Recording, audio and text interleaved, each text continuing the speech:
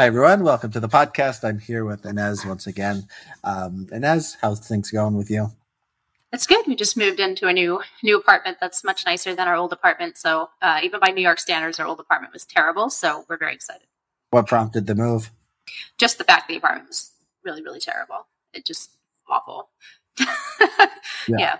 Even by New York standards, to clarify. So this was a very low bar. Yeah. Well, good for you. I'm glad you're more comfortable. You've got some elbow room now. Is it bigger? Is that the thing? You're just smushed before?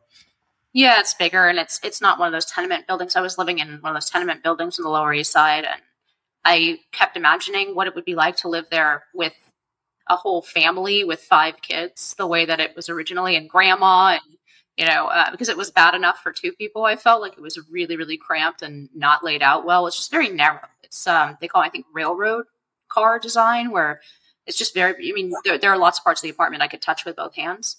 So how many square feet?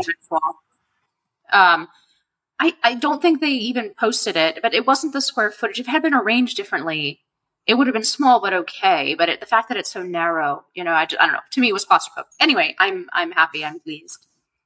Yeah. Well, you ever see those memes where it's like, like in the 1950s, you could have a family of, 4 and you could have a car and a vacation on like one salary. And then people like smarter people will point out like, actually, if you want to live in 1950s standard of living, like you could still do that on one income. Right. So yeah, people just, they had their needs were different back then.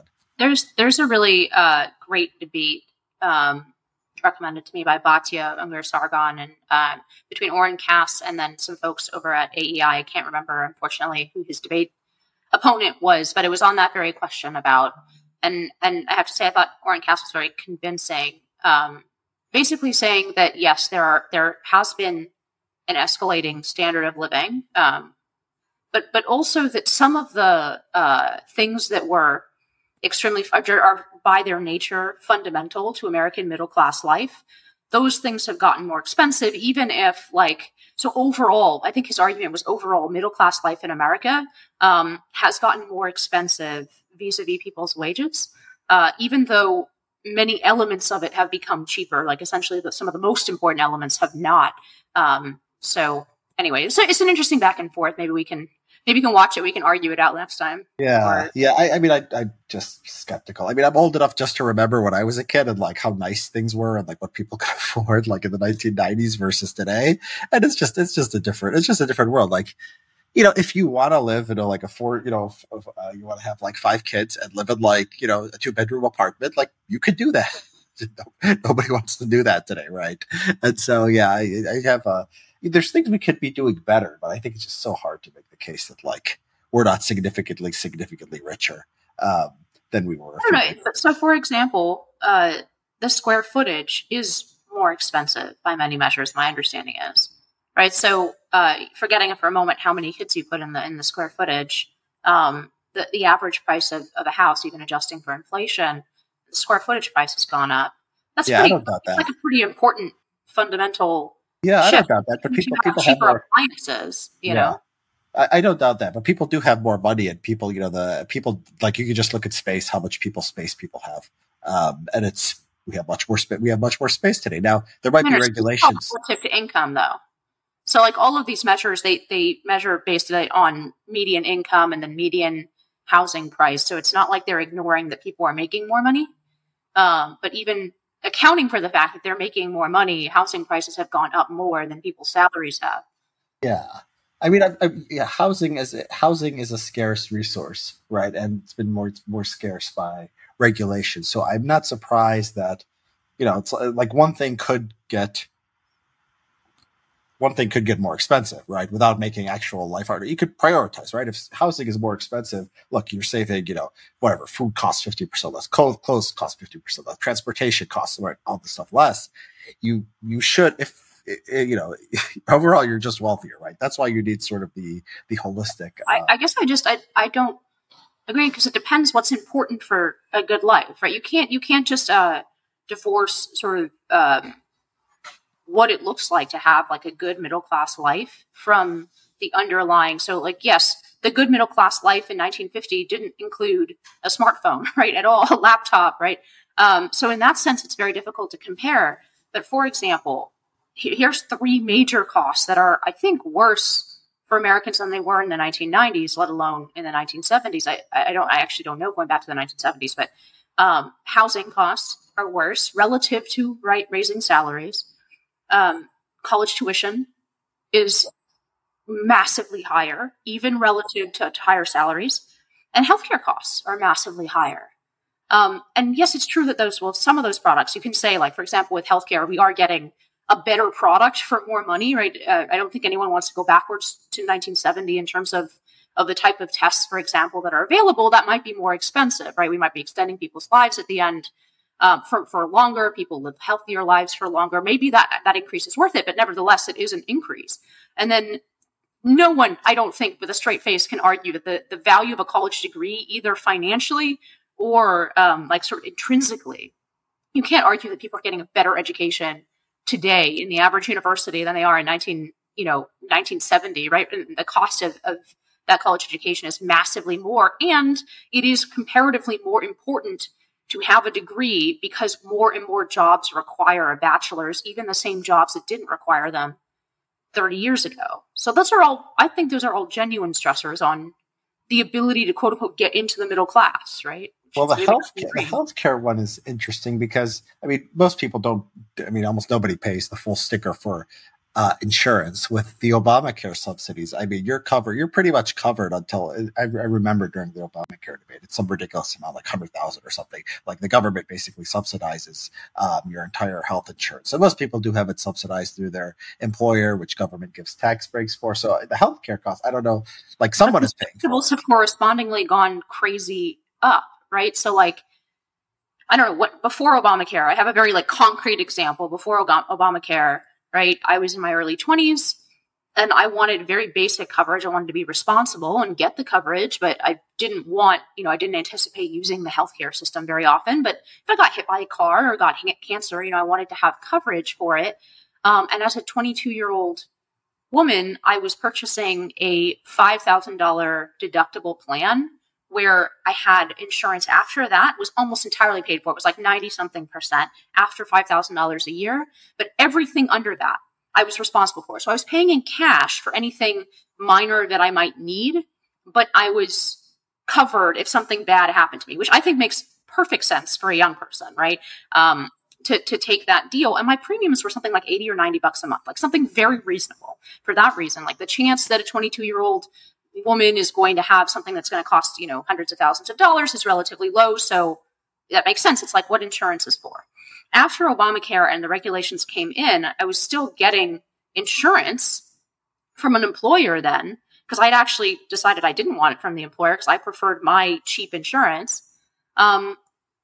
Anyway, so I got it from the employer. And it's funny because after basically Obama railed against those kinds of high deductible plans, and mine was $5,000. It was phased out for that reason, because it was somehow irresponsible or exploitative, right? But then after my deductible, it started at $3,000, so it wasn't that big different to begin with, and then it went up. Now $5,000 deductible is over the course of a year is a normal deductible. It's not like so because the cost has gone up so much that it's not unusual anymore to pay $5,000 out of pocket per year, in addition to much higher premiums. Premiums are hundreds and hundreds of dollars a month, and it's now I have for many times more money. I have worse insurance with a higher deductible than the thing that was called exploitative by Obamacare, and that is a cost that's going up. Now that might just be me, but I don't think it is. Sorry for opening up an open wound. I was going to ask if you support Obamacare then to make health insurance more affordable, and apparently not. But it's a different question. Whether are we wealthier versus are specific things more expensive? Because you need math to total it all up to say is it more achievable? Is it achievable to live a good life? You need math because it's not just math. It's math. Right? It isn't just math because it depends what things are essential, what things you determine are essential to a quote unquote middle class life. Well, right? Food is essential. Clothing is essential. Obviously, you can't take out food, right? Yeah, but for example, something as simple as okay, laptops, right? That in 1950 doesn't exist as an expense. In let's say in 1990 through today in 2023, laptops are much cheaper. Like a personal home computer, really laptops weren't even common in 1990, but personal home computer much cheaper than it was in 1990, 2000, right? So that's an incidence of something that's going down over time. But you could just as easily say the most important things for a middle class life, even if everything else is cheaper, you still, quote unquote, have to get these things. You have to get housing.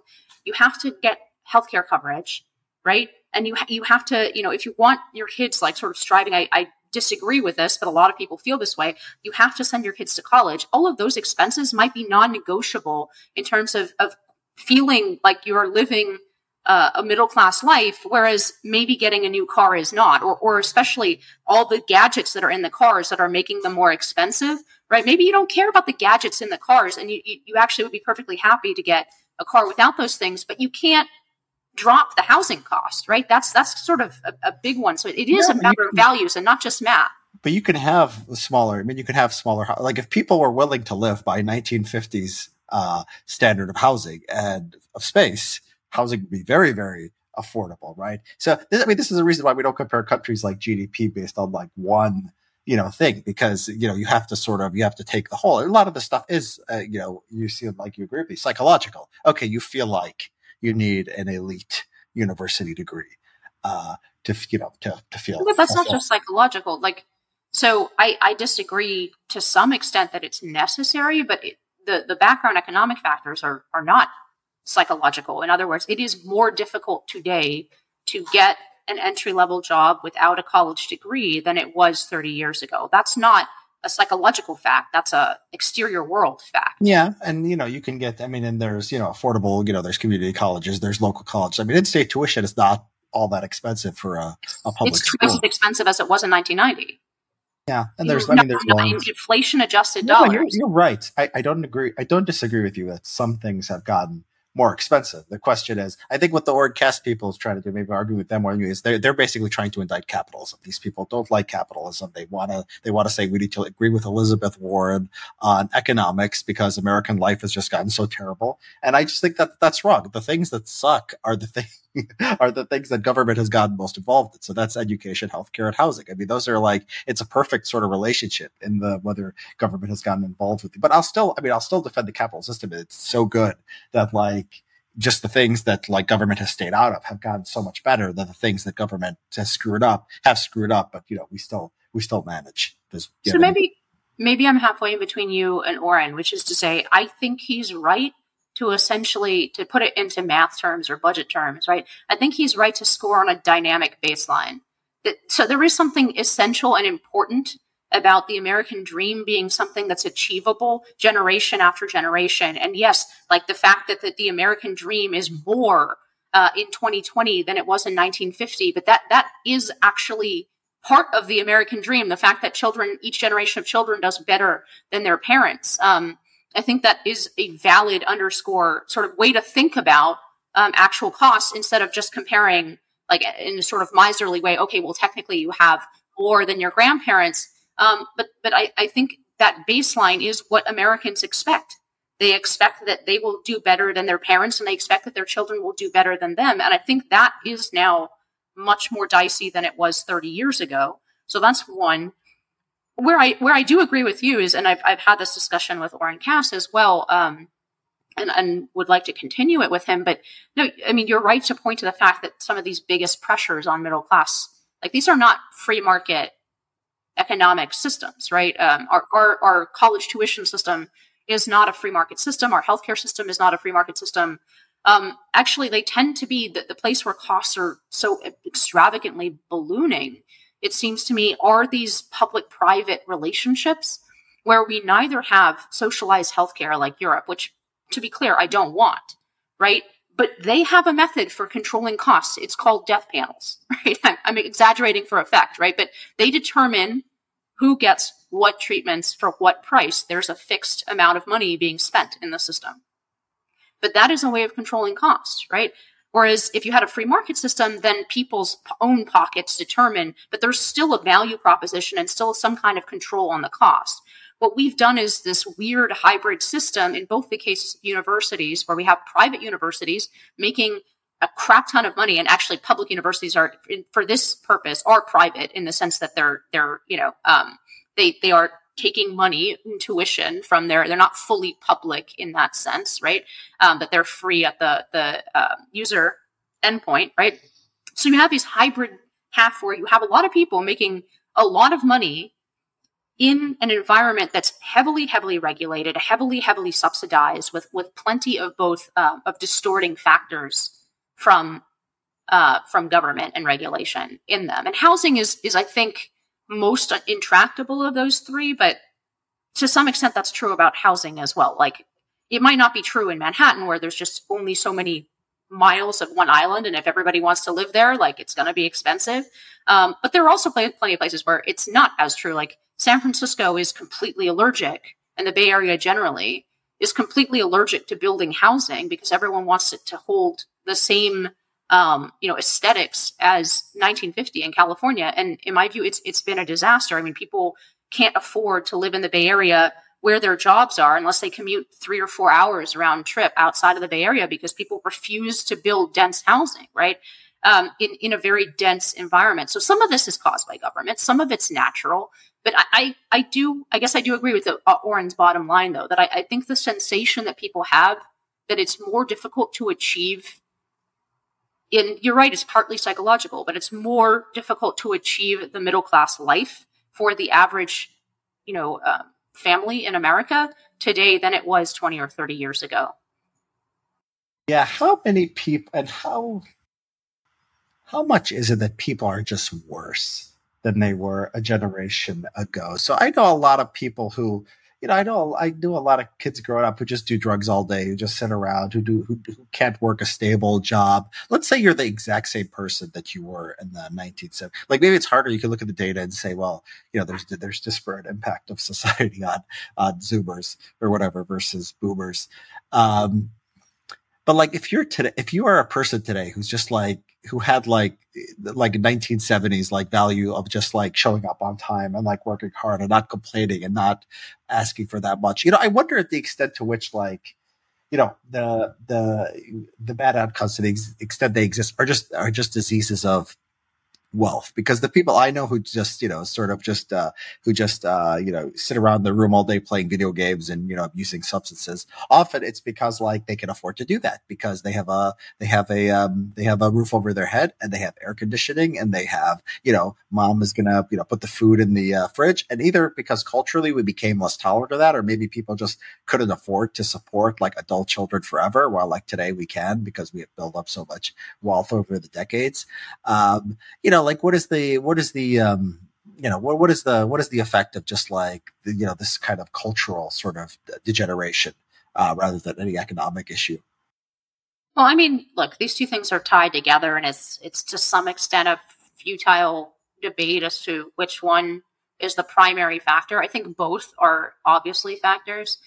I'll give you one economic, like concrete example, and then move to the cultural side. But economically, right? If you are, let's say you are a moderately intelligent, moderately hardworking person, and you graduate from high school today, you are going to be going to college. You're going to be taking out substantial student loans to do that. And when you graduate into the market, you'll have a burden that the same person in your position, right? Let's say that the person 30 years ago worked harder. Even so, you're going to have that burden, and housing is going to be more difficult for you to purchase, both because you're already coming in to early life with substantial debt, but also because, as we just discussed, housing has gone up in cost in terms of the available houses on the market, whether they're bigger or not, right? Like the available houses, if you go to Zillow, you will not be able to afford at the same rate as the person 30 years ago. So that's economic.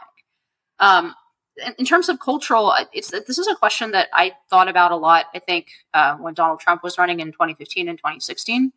And the way that I've been phrasing it to myself in the debate that goes on in my head about this is, if the economic situation of 1953 came back to Detroit tomorrow, right? Like, forget about how we do that, whether it's, tariffs or the free market, but like, we snap our fingers and the same factory jobs are available in Detroit as they were in 1953, where there was this enormous boom of wealth coming out from that part of the country, in Detroit in particular. I read recently that Detroit during World War II had an industrial output, just the city of Detroit, comparable to the entire country of Italy. Okay, so like, this is an enormously productive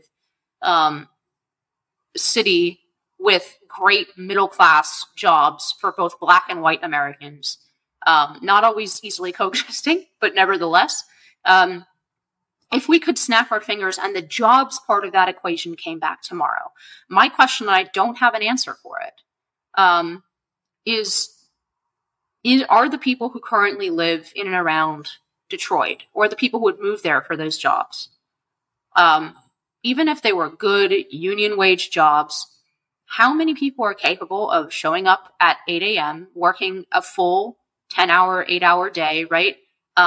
Passing a drug test in order to work on a factory floor, right? How many people, comparatively to 1953, are culturally prepared to work even one of these like very generous in terms of salary and wage, and in terms of the ability of someone without like a huge background in education or many years of experience to be able to be trained on the job? Like, all these things are economic factors, I agree, but I find it hard to believe that even if we snapped our fingers and all that came back tomorrow, that let's say within 5 years, that we would be able to field the same kind of workforce, because I do think that there has been an enormous amount of cultural degeneration. I think a lot of that has to do with break down the family, though. No, you're absolutely right. I remember when I was going to University of Chicago Law School, I lived in my childhood home right on the in the south suburbs. So I drive 30 minutes. I drive through the bad part of the city, and there would be like occasional liquor stores, usually not much commerce going on at all, but like occasional liquor stores, and always they were owned by immigrants, like always Indians or Middle Easterners. From what I saw, this is the true. This is true across American inner cities. Now, like, what's preventing Americans, blacks or whites or anyone else from opening liquor stores or convenience stores in Aaron City? Well, it's dangerous. Like, you get shot. Like, the life expectancy, is not great in these areas. So like, there's a risk. But it's also, takes some ambition, and, you could sort of, try to afford security. They put up the glass. I mean, it's a tough life, but there's no barrier preventing Americans from doing this, right? The only people willing to go into these war zones and actually have like businesses that serve the locals are immigrants. Right. So sometimes I'll hear like the populists be like, oh, immigrants are, like they're hurting the inner city. Like, no, like if the immigrants weren't there, they wouldn't have stores at all. I mean, the fact that there's any convenience stores, there's anything in a lot of these cities, is, thanks to immigrants. I mean, you can see it, just drive through any bad part of an American Midwest city. But anyways, let's so we got sort of sidetracked with these economic stuff. Can I just add one thing before I wrap this up? I think what you're describing is a real phenomenon in terms of and if you talk to any small business owners, right, there's a reason that they're hiring immigrants over, often people who can't speak English, right, over people who can speak English and their fellow countrymen. It's not, pure wage stuff. It's also the ability to get someone who's not going to, who's going to show up on time, who's not going to call out sick constantly, like, for mental health days or whatever.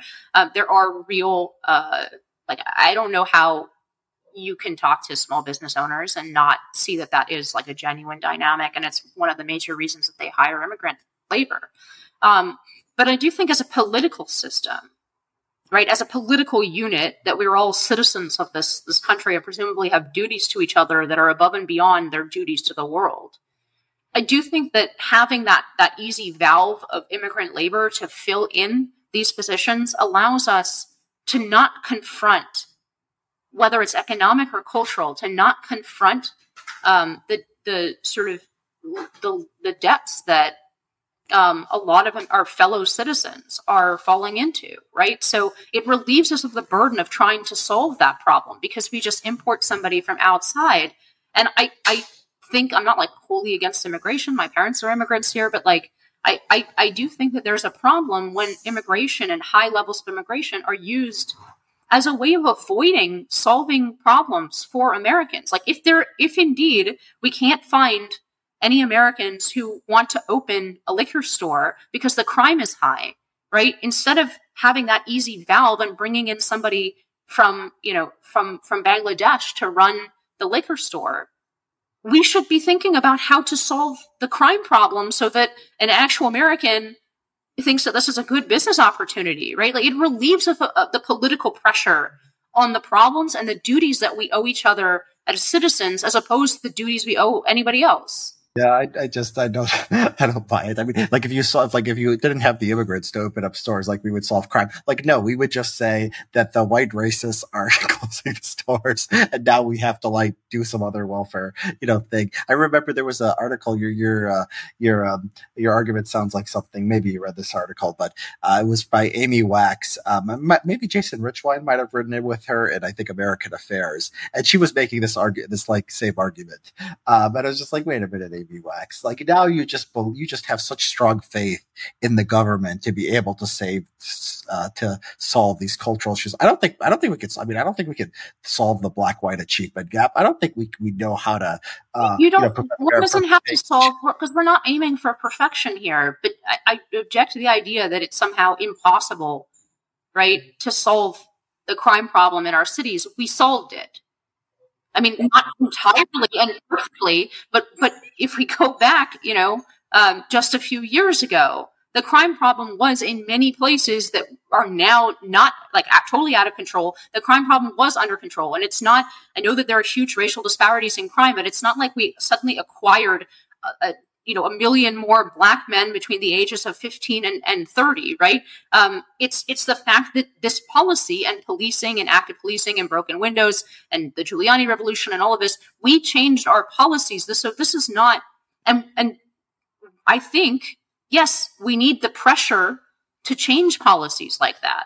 We can't circumvent them. And this is just one example, but we can't slow off our duty to people who are drug addicted in Detroit either. To flip it to the white half of this equation, they are my fellow citizens. It matters that Detroit is a total hellhole. Okay, Detroit was once a great American city, and it's a total hellhole now, where decent people can't go and start a business like that. That is not an unsolvable problem. We had it solved for many years. I agree. So I agree that crime. Bukele has shown us that crime can be solved. I think that crime can be solved. The wider issue, but can you solve? I don't know if there's any example of a government. There's examples of government solving crime. You just go down on criminals. Is government good at solving out of wedlock births within a community? Like it's probably been done, but I don't have policy that I'm sure would actually work. I don't know. And the idea that if you don't have immigration, to subsidize it. What you could stop subsidizing it. There's third world countries that they don't have much subsidies or anything, and they have very high out of wedlock birth rates and high crimes. I don't know. If you stop the welfare state, would you have fewer out of wedlock births? I don't know if you would or not. Maybe I'd support doing it, but we can do something that's not directly policy related. We can bring back the shame of single motherhood. Sure. I don't buy that. This is all impossible. It transformed one direction. I think it's impossible to transform it back. I think it's worth trying these things. The idea that there's a causation. I think Amy Wax just doesn't like immigration, right? And I think she's reaching for something here. The idea that the causation is we stop immigration, therefore you might as well say BLM is good. BLM caused all these riots in Bern. Now we're going to have pressure to it's a worse is more. Therefore we're going to have pressure to now solve the problems, right? Usually it doesn't work like that. And if you think that's how it works, we have to create pressures to solve problems just by making things worse. And that would apply to all kinds of things. There's nothing specific about immigration there. You don't think, though, the underlying, forgetting for a moment about any particular policy here, you don't think that part of the problem with the extreme individualism, that there are many good things about individualism in America, and I think there's probably the reason we were able to put a man on the moon, the reason we are one of the wealthiest, we are the wealthiest country in world history, right? I think there are many positive things about individualism, but you don't acknowledge at all that this extreme version of individualism in which we have basically no duties to people around us, that the only thing we have a duty for is like, okay, I want my products at the lowest price possible, at the best economic system that's going to build wealth. You don't acknowledge that has some major gaps. And so, for example, I'm happy to acknowledge that importing labor raises the GDP. Let's just say, for the sake of argument, I know there are arguments on both sides of that as well, and people arguing with statistics. I'm not really familiar with that debate. Let's just say that it does, that it increases the GDP. Okay? What is the counter? Like the counterpoint is what ties within, for example, a community. What is the value to a nation? The non-economic value of having workers alongside foremen, alongside, I'm using the very old 50s examples for a reason, workers alongside foremen, alongside capital, all being from the same town, attending the same churches, and like knowing that they can walk past each other's houses. There is an enormous social cohesion benefit of that I think is not displayed in a pure economic analysis or GDP analysis. I think you can have a really crappy country with a very high GDP. Yeah. Okay. So that's moving towards like a different issue. It depends on what form this sort of search for community takes, right? If the search for community takes the form of socialism, there's some countries that get it out of that just like, have this leveling equality sort of ideal. Then I think the benefits are not, maybe there's benefits to it, but I think the costs are probably higher than the benefits. If it's, if it's like a private, religious institution, and there are many communities, like if you've been to Utah or something, you've known Mormons, you could see this, that they have these communities, and this is not done by government, and often these people, like the Mormons, are very internationally focused. They have this idea that we're going to missions and we're going to be welcoming refugees. Often it's not really in contrast to the idea that you should have a restriction on immigration. So yeah, I mean, I don't, I'm not against all forms of social cohesion. It's the question of sort of what form that takes, right? And like a national project, like at this point in 2023 in America, like do we feel we hate each other? Like 90% of our politics is like how much red hates blue and how much blue hates red. Now we're going to say we're all in this together, and like are the people who are dividing us and making us feel different is the foreigners coming in. Like I don't like that project, but like more local efforts, like religious communities, local communities, regional pride, I'm fine with that. So it really it's not just the individual versus collectivism sort of spectrum. It's the specifics are important to me. Yeah, I mean, look, specifics are important in the sense that, for just to pick an example that you sort of slid off, nationalism, right, is going to be different in different nations. I don't feel under any obligation to support German nationalism just because I support American nationalism, right?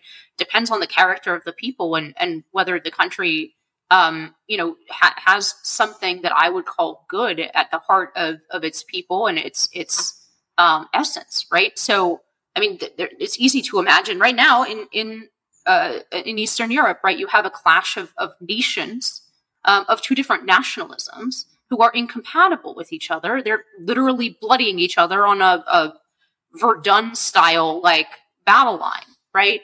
So I don't see any need to embrace or to be afraid of embracing one type of communal bonds.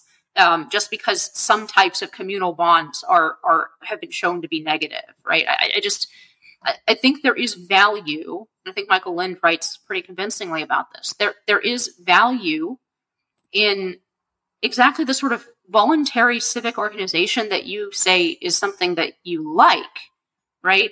I think those kinds of bonds, those kind of voluntary bonds, actually are much easier to form in an environment in which, one, there aren't massive numbers of new people coming every day who have to adjust to what the norms of the community are.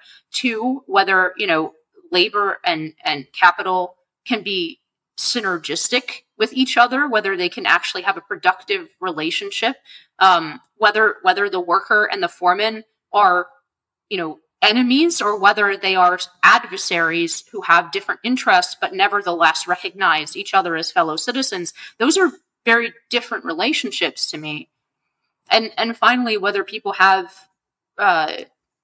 good relationships. There are plenty of bad relationships one can have with one's family, right? So it's not like all family relations are good, but it seems to me that we've built a system and a culture that doesn't acknowledge that sometimes things that are short-term unpleasant, like being around your family, sometimes you'll fight with each other, or sometimes there will be bad relationships between family members, right?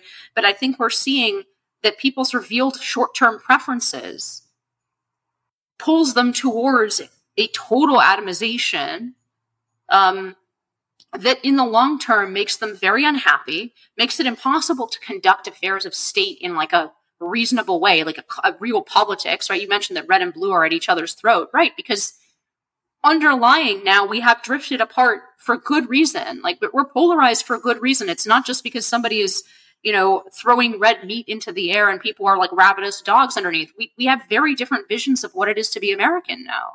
And I think it's easier to avoid that when you have more social cohesion. And I think I think that one of the reasons that we have lower social cohesion is because we have millions and millions and millions of people, both legally and illegally, coming into this country from all over the world. Many of them, as Trump said, very fine people. But nevertheless, like we ourselves are not united and don't have a strong sort of front to give them about what it is to be American. And I think in that situation, it's very dangerous to have people who are frantically trying to pick up what it is to be American from our public schools, right? I mean, that's a disaster in itself. Yeah. So one thing about these discussions that I think is interesting when conservatives talk about nationalism and immigration, it's things like this. They almost pretend as if like liberals don't have like their own culture that like is just at its root incompatible with like what you're saying should be the national culture tying us all together. So most immigrants, they settle in places like California and New York. The communities there believe in immigration. They being welcoming and actually accepting people is part of their immigration. So if you stand up and you say, I think America should be, homogenous and we shouldn't have people who, are different religions or different, you say it in the nice way, whatever, say it in the most sympathetic way possible. A lot of Americans take offense to that. So when Trump says, when Trump institutes the Muslim ban at the beginning of his presidency, people genuinely go to the airport and they're outraged and they're holding up signs and they're getting, very angry about it. And so like to say like, oh, we're gonna, let's like have like less immigration because we need to be united as a country. It's like, no, because like that's conservatives. That's half the country who don't like the immigration. To the other half, like being welcoming is actually part of their culture. And to say like, I want to cut off immigration so we can have a united country. It's like, no, you're introducing a division. And like, why is their like liberal culture like any less legitimate than what conservatives happen to want? So the part of what you just said that I agree with is that there is a strong culture from one half of the country and from the other half, and that they're incompatible. And I think that it's probably unwise to introduce extremely high, historically high levels of immigration to a country that's that fractured, a country that has no coherent story to tell newcomers about what it is to be an American. But the second objection I have with the way that you're framing it is by the way, that many of the states that are welcoming huge numbers of immigrants, right, are conservative states. And there is a bit, and then even within states, there is this is where some of the class analysis, I think, is correct. I mean, there are a lot of people in New York whose only interaction with the immigrants that they are so much want to welcome to America is as the occasional Uber driver, right? Because they're so ensconced in particular neighborhoods. And New York is the least like that of the cities because it has such a long history of immigration that literally every neighborhood is coming from a different country. And actually, I mean, I think there's something that works well about that model exactly because people are so fractured that you end up not having the same kind of like intense sort of lines that are drawn between groups of people where you would in, I don't know, where in a town where it's like 40% Mexican, right? Because it very naturally splits the community. But for example, Texas, I mean, like, Texas is welcoming, pardon my French, a shit ton of immigrants, right? There are a lot of red states that are dealing with a mass influx of immigrants. And, you can call it a political stunt, which it obviously is, but it is ridiculous that, like, New York wants to say and talk a big game about being welcoming, but the second that some of these illegal migrants are actually sent up to New York, right, they're complaining to the federal government about the burden on their systems. Well, Laredo, Texas has had the burden on their systems for 20 years or 30 years, and nobody in DC or in New York gives a crap about it, right? And yes, then you get a lot of people who are upset about the levels of immigration because it does ruin their communities. Yeah. Let's we got sort of far afield things to talk about. We should, there's a lot here to talk about. I wanted to do some of the recent news. We were going to do, like, there's going to be a Trump indictment maybe by the time people listen to this on the January 6th stuff. I think, I have a feeling that conversation we have will go very long. And so let's save it when Trump is actually, almost guaranteed to be indicted by next week, probably even by. I had to ask you when Richard was talking about what we were going to chat about this time. we're talking about what should be on the show, and I had to ask him, which indictment is this? Because this is what there are 4 outstanding. Yeah, no, this is the third. Which indictment is this particular indictment? Yeah, you've got to keep that in mind. Yeah, so this is the big one though. This one apparently has huge potential, huge prison sentences. The Stormy Daniels one doesn't matter. The documents one has I think a little bit of jail time theoretically, but unlikely in practice. So that's going to happen, but let's wait till next week because I think there's such a conversation about. Plus, we have to include what Trump says about the indictment on Truth Social or wherever he's going. So. Yeah, well, I mean, it's so funny. I mean, it's so funny, like how he doesn't care. Like, he's there. This guy, this prosecutor, these judge are bloodthirsty maniacs. They're lewds. It's just that there is a real sort of, there's an inspiring aspect to the spirit of just not caring. Like, no matter what happens in the universe, like he could be going to the electric chair and he would just still be tweeting on the exact same stuff. I feel like he would still be just insulting everyone. It's really insulting the guy who's the hater and the loser behind the electric chair pulling the lever on me. Yeah, I know. I could just, you can't imagine him ever shutting up or ever changing what he's saying. So that's always enjoyable. I mean, when criminal prosecution start, I mean, that's when people get serious, but not Trump. He's just going to be himself. I did tweet something that people got a little bit upset about. I don't even check the mentions anymore. I just drop the bombs and then I leave. But there was where I said, Taylor Lorenz is truly brave and masculine. And if you ever had, if you want, she's been through more than a lot of people have online who would be, people who think they believe in masculinity and being brave. Like if they had to go through a fraction of what Taylor Lorenz went through, they would basically have a mental breakdown. It was something to that effect. And I was inspired to do this because I was listening to a Substack. So Substack has this thing for writers that they have them on as podcast guests. So they had me on 3 weeks ago or a month ago, and then they had Taylor Lorenz on the 1 or 2 guests after. And this is people got upset. You look at their comments, people didn't like them talking to me. A lot of them didn't like that. A lot of people didn't like them talking to Taylor Lorenz. And she's and I believe it. When she talks about she's been swatted, people have tried to do this or that. I totally believe it. And so Taylor Lorenz obviously have problems with her, but what I just really dislike is the culture of these anonymous people who think everyone else is cowardly, everyone else is dishonest. They put nothing on the line, absolutely nothing. They don't show their faces, they don't say anything about their lives, and it's who are they to complain about other people? That's the thing. They attack me, they attack Taylor. I just don't like it.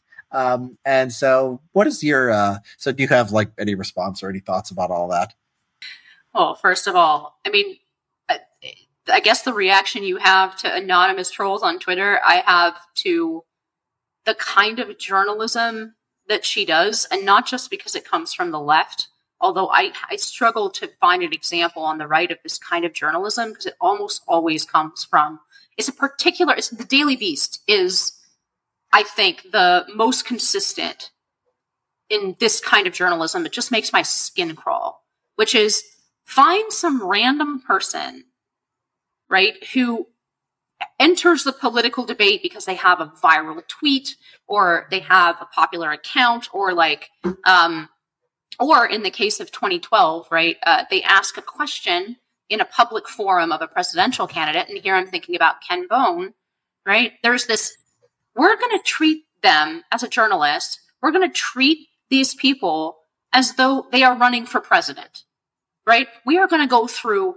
everything in their life, whether it's relevant or not to the discussion. And we are going to make their life, we're going to expose the most embarrassing things about them. We're going to dox them. We're going to put their jobs in jeopardy, right? And then we'll cover it all by saying, oh, it's newsy. It's relevant, right? So to me, the iconic example of this was with Ken Bone, where all he did was ask a question in a presidential forum, and they found his porn history and published an article about it, right? Like the guy had liked some porn comments or something completely irrelevant. And he's a completely private citizen who inserted himself into a political debate in a very limited way, right? And Taylor Lorenz is the queen of that kind of journalism. And the idea that she has the right to complain because, look, I don't approve of doxing people. I don't approve of swatting people, although those both happen to, both of those things have happened to good friends of mine. I've had my number, given out, which is a relatively minor thing, but I had to endure, calls day after day after day from crazy people screaming epithets at me and stuff. Wouldn't stop calling. So it was very annoying. Right. Look, I mean, it's not fun. I'm not saying that people should harass each other, but Taylor Lorenz is at the very bottom of the list of people who have the right to complain about it, because she pulls people into a maelstrom of political debate, people who have nothing other than expressing their private opinions or posting videos on Twitter or whatever. And she treats them as though they deserve the colonoscopy that a presidential candidate. No, whether conservatives do this is an interesting question. I think they sometimes do it with, some people say libs of TikTok do this. Now, I think that that's legitimate because it's usually school teachers, as school teachers, state employees, people like surgeons who do gender, transitions. That's, public utility. That's fine. I have seen a little bit of it, and I've been just going on a rant about surrogacy lately. I do see this with anti-surrogacy Twitter. They'll find just random people who went through surrogacy, and because they, these people hate surrogacy, whatever, these gay people who decided to have kids do, they'll go after them. So you do find some nasty stuff on the right too. That's the only case I could think of right now. It's just private individuals who are not state employees, who are not doing anything to anyone. So I think the distinction here, just to clarify something, it's not a long point. The distinction here is between taking something that somebody published publicly, right, on their page, and quote unquote amplifying it, right, which I think is something very different. It may or may not be appropriate. I think it mostly is. But that's something very different than because you don't like what someone is doing politically or online, going to find information they did not put publicly and putting it into the public sphere and making it available to millions of people. So that's what happened to Libs of TikTok, to Chaya, right? She might be amplifying what people are voluntarily putting into the public on TikTok, right? And but that's a very different thing. She's not finding the home address of the blue-haired teacher with the nose ring and putting it on her account. Yeah. Well, I mean, the thing, okay, yeah, so that's fair. The thing I was going to say was that, people I did not say I like Taylor Lorenz or that Taylor Lorenz is good and deserving of our love and affection, right? I think people sort of just do interpret any nice thing you say about anyone in that way. I just look, she has some courage. She has some courage. She puts herself out there. She gets threats. If you, she's probably at the 95th percentile of courage of like, human beings. I think that's just true. And that's all I said. And so there's that, and that's like, and that upsets people. Is that an objectionable thing to say? Yeah, I know that you're trying to extend an olive branch here, and I can't take it because I don't think it's courageous. She complains about it all the time. The people that I know who have gone through this, okay, have not said a word about it publicly. I know people have had to move, they've had to change their addresses. People who have been swatted dozens of times to the point where, like, the police, now I would even worry about the opposite in their case, right? That the police will get a call there and it'll be a legit call, but they won't take it seriously because they've been swatted so many times, right? And the local police department is aware of it.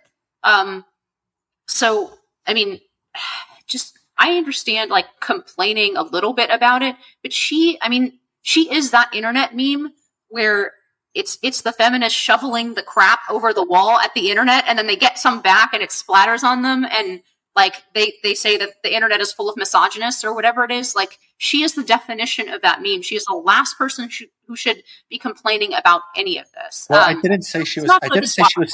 I didn't say she was stoic. Yeah. I didn't say she was stoic. Like, someone could be brave and then complain about something all the time. You could let it to line of fire and then be like, just go for the rest of your life being, I'm just such a brave guy. I did all this and I'm such a victim or whatever. Right. So it's still a different issue, right? I'm not saying Taylor is good. I'm not saying she's stoic. It's just, she's got, in the purest sense, she's got courage. That's all. Liz Cheney has courage. Do you think Liz Cheney has courage? Are you gonna disagree with Liz Cheney? I can see under your definitions of what you're talking about. Yeah, I can more easily agree that Liz Cheney is saying things against her interests, although of course she has other interests like a CNN contract where it's going to apply, waiting for her, and they're going to applaud her for those things. But yes, like, she's saying things to probably a lot of people that she interacts with and her voters that they don't want to hear, and that takes a certain amount of courage, right? Whether or not those things are correct is a totally different story. But I see what your point is. I don't know if I even qualify Taylor Lorenz. I don't even know that I'd qualify her for that, because her whole shtick is, I shouldn't have to deal with this. We need to pass tyrannical laws so that I can write about random people and dox them, right, on the internet. And yet nobody can some of the things she complains about are legit. Like, again, swatting is really dangerous. It's a horrible thing to do. And illegal, and anybody who does that should be prosecuted if we can find out who did it, right? So that's one category of things. But some of the things that she complains about doesn't take any courage. I guess I'm more a student of that of Tyler the Creator or whatever. Like, if you're just talking about Twitter anons saying nasty things to you on Twitter, welcome to the internet. It doesn't take any courage. People say nasty things to me all day on the internet. I don't care. Like, what is it? I've never been successfully cyberbullied. Just close your eyes. Yeah. Well, maybe you're the 99th percentile of courage. I think most people would freak out by it. That's the thing. I think all of us are sort of in the public arena. We're a little bit courageous. That may be true, but the level of courage required to merely tweet controversial things and have people yell at you on the internet is not a level of courage that I'm comfortable, weird. Excessively lauding. It just seems like a very low bar. It's weird. There's different kinds of courage, because you look at like something like a war or something where all these men will go off and die. And then like today you'll hear people say, oh, I would say that. The things you say on Twitter, I would say that, but I would get so much in trouble. And it's like, I don't doubt, like, if we had a war or something, like people would, go and die. And I thought maybe they wouldn't, like when Ukraine was invaded, but, disprove me. Maybe Ukrainians and Americans at this point, our history are different. I don't know. But it does seem like the physical courage for men at least, is more common than the like being able to put up with people saying mean things about you. It does seem like there is like a distinction there. It seems like Taylor Lorenz, I don't think she would be storming, the beaches of Normandy, but she does seem to have that other kind of courage more than other people do. So I guess I do think that it's a pretty low threshold when it's just nasty words. Right? If we're talking about mean stuff that people say to you, I think that it's kind of pathetic if you're whining about that, right? I don't think it's a big deal for random people that you've never met before to say nasty things to you on the internet. I think you're sort of But mentally you're rare. weak. If you Most people would not like that. Most people would have a very hard don't time. like it, okay, they don't like it, but I'm not going to say that it's courageous. I just don't think that's, if it is threatening something real about your life, I think that is a very different thing. If it is, for example, threatening your job, that all the nasty people aren't just sending sending you tweets that say like you're a bitch, like I hate you, you stupid, whatever, ugly, whatever. I don't want to use all the words on, this is a family podcast. No, I do honestly think the bar for a little bit of mental toughness should be higher. It doesn't take courage to just ignore. But those are the same things. Usually the nasty stuff comes with at least implicit. They're always like, they're not just usually like, F you, you're ugly. Like if you get enough of those, you're going to get a lot of, you should die, or like you should get fired, or I'm going to talk to your employer. So, anyone who gets one category is getting a lot of the others. I'm pretty sure. So I think that the problem is not so much one of courage when it comes to stuff like going to someone's employer or publishing someone's home address, right, where their family lives. I think it's less about courage. I mean, it does take more courage to say something in that environment, and I think that's the environment a lot of Americans think of.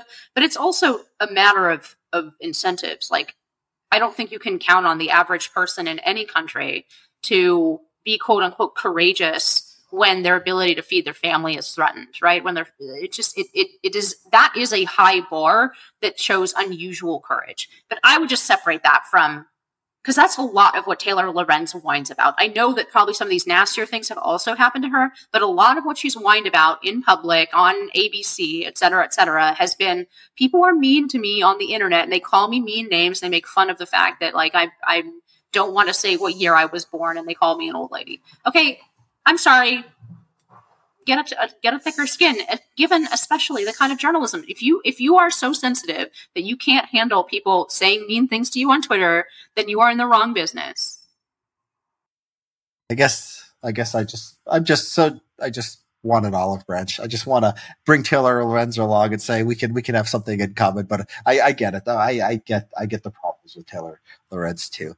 Okay, let's save all the January 6th, the Hunter Biden. We'll finally, I know you want to talk about Hunter, and as we'll finally do that next week. I want to talk about Joe.